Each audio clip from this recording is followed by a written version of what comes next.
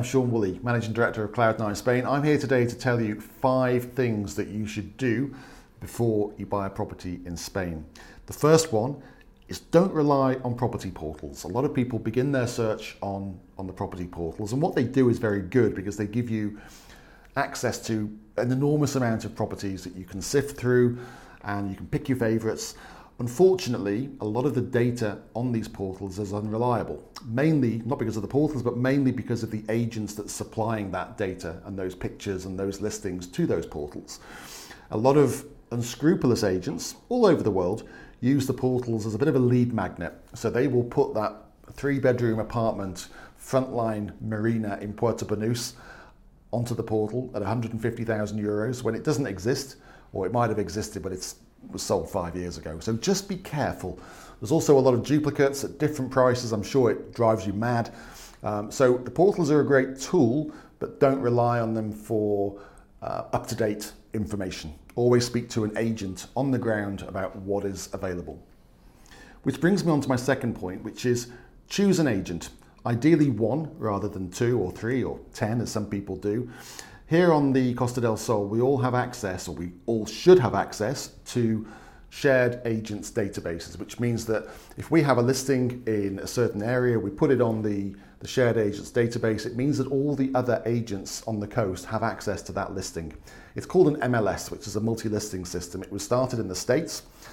People in the UK will not be used to this system because if in the UK, if you want to go and see 10 properties in a town, and they're listed by 10 different agents, you'll have to go to 10 different agents and have 10 different appointments, and you're kind of handed over and you deal with 10 different people.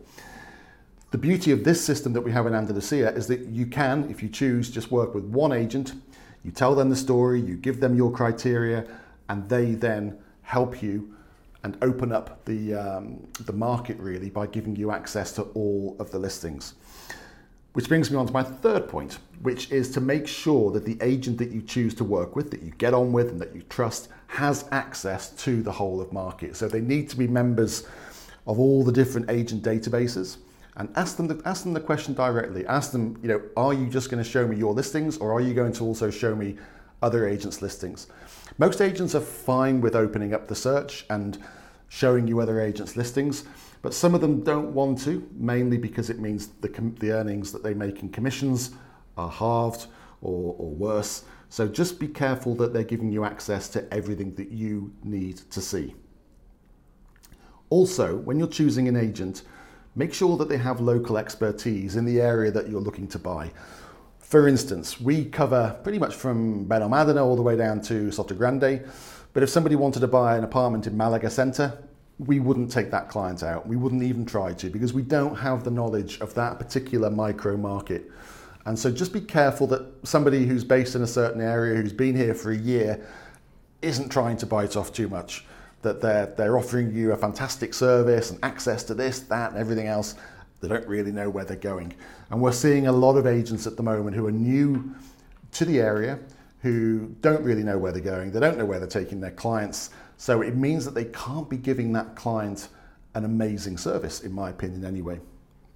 The fourth thing that I would strongly recommend you do is to get mortgage pre-approval. Not everybody wants a mortgage or needs a mortgage, but for the sake of a few minutes of your time, it's probably worth just filling out a form, and we can give you access to that, filling out a form and finding out, A, if you can borrow some money, and B, how much you can borrow, because that then gives you an idea as the buyer of your budget.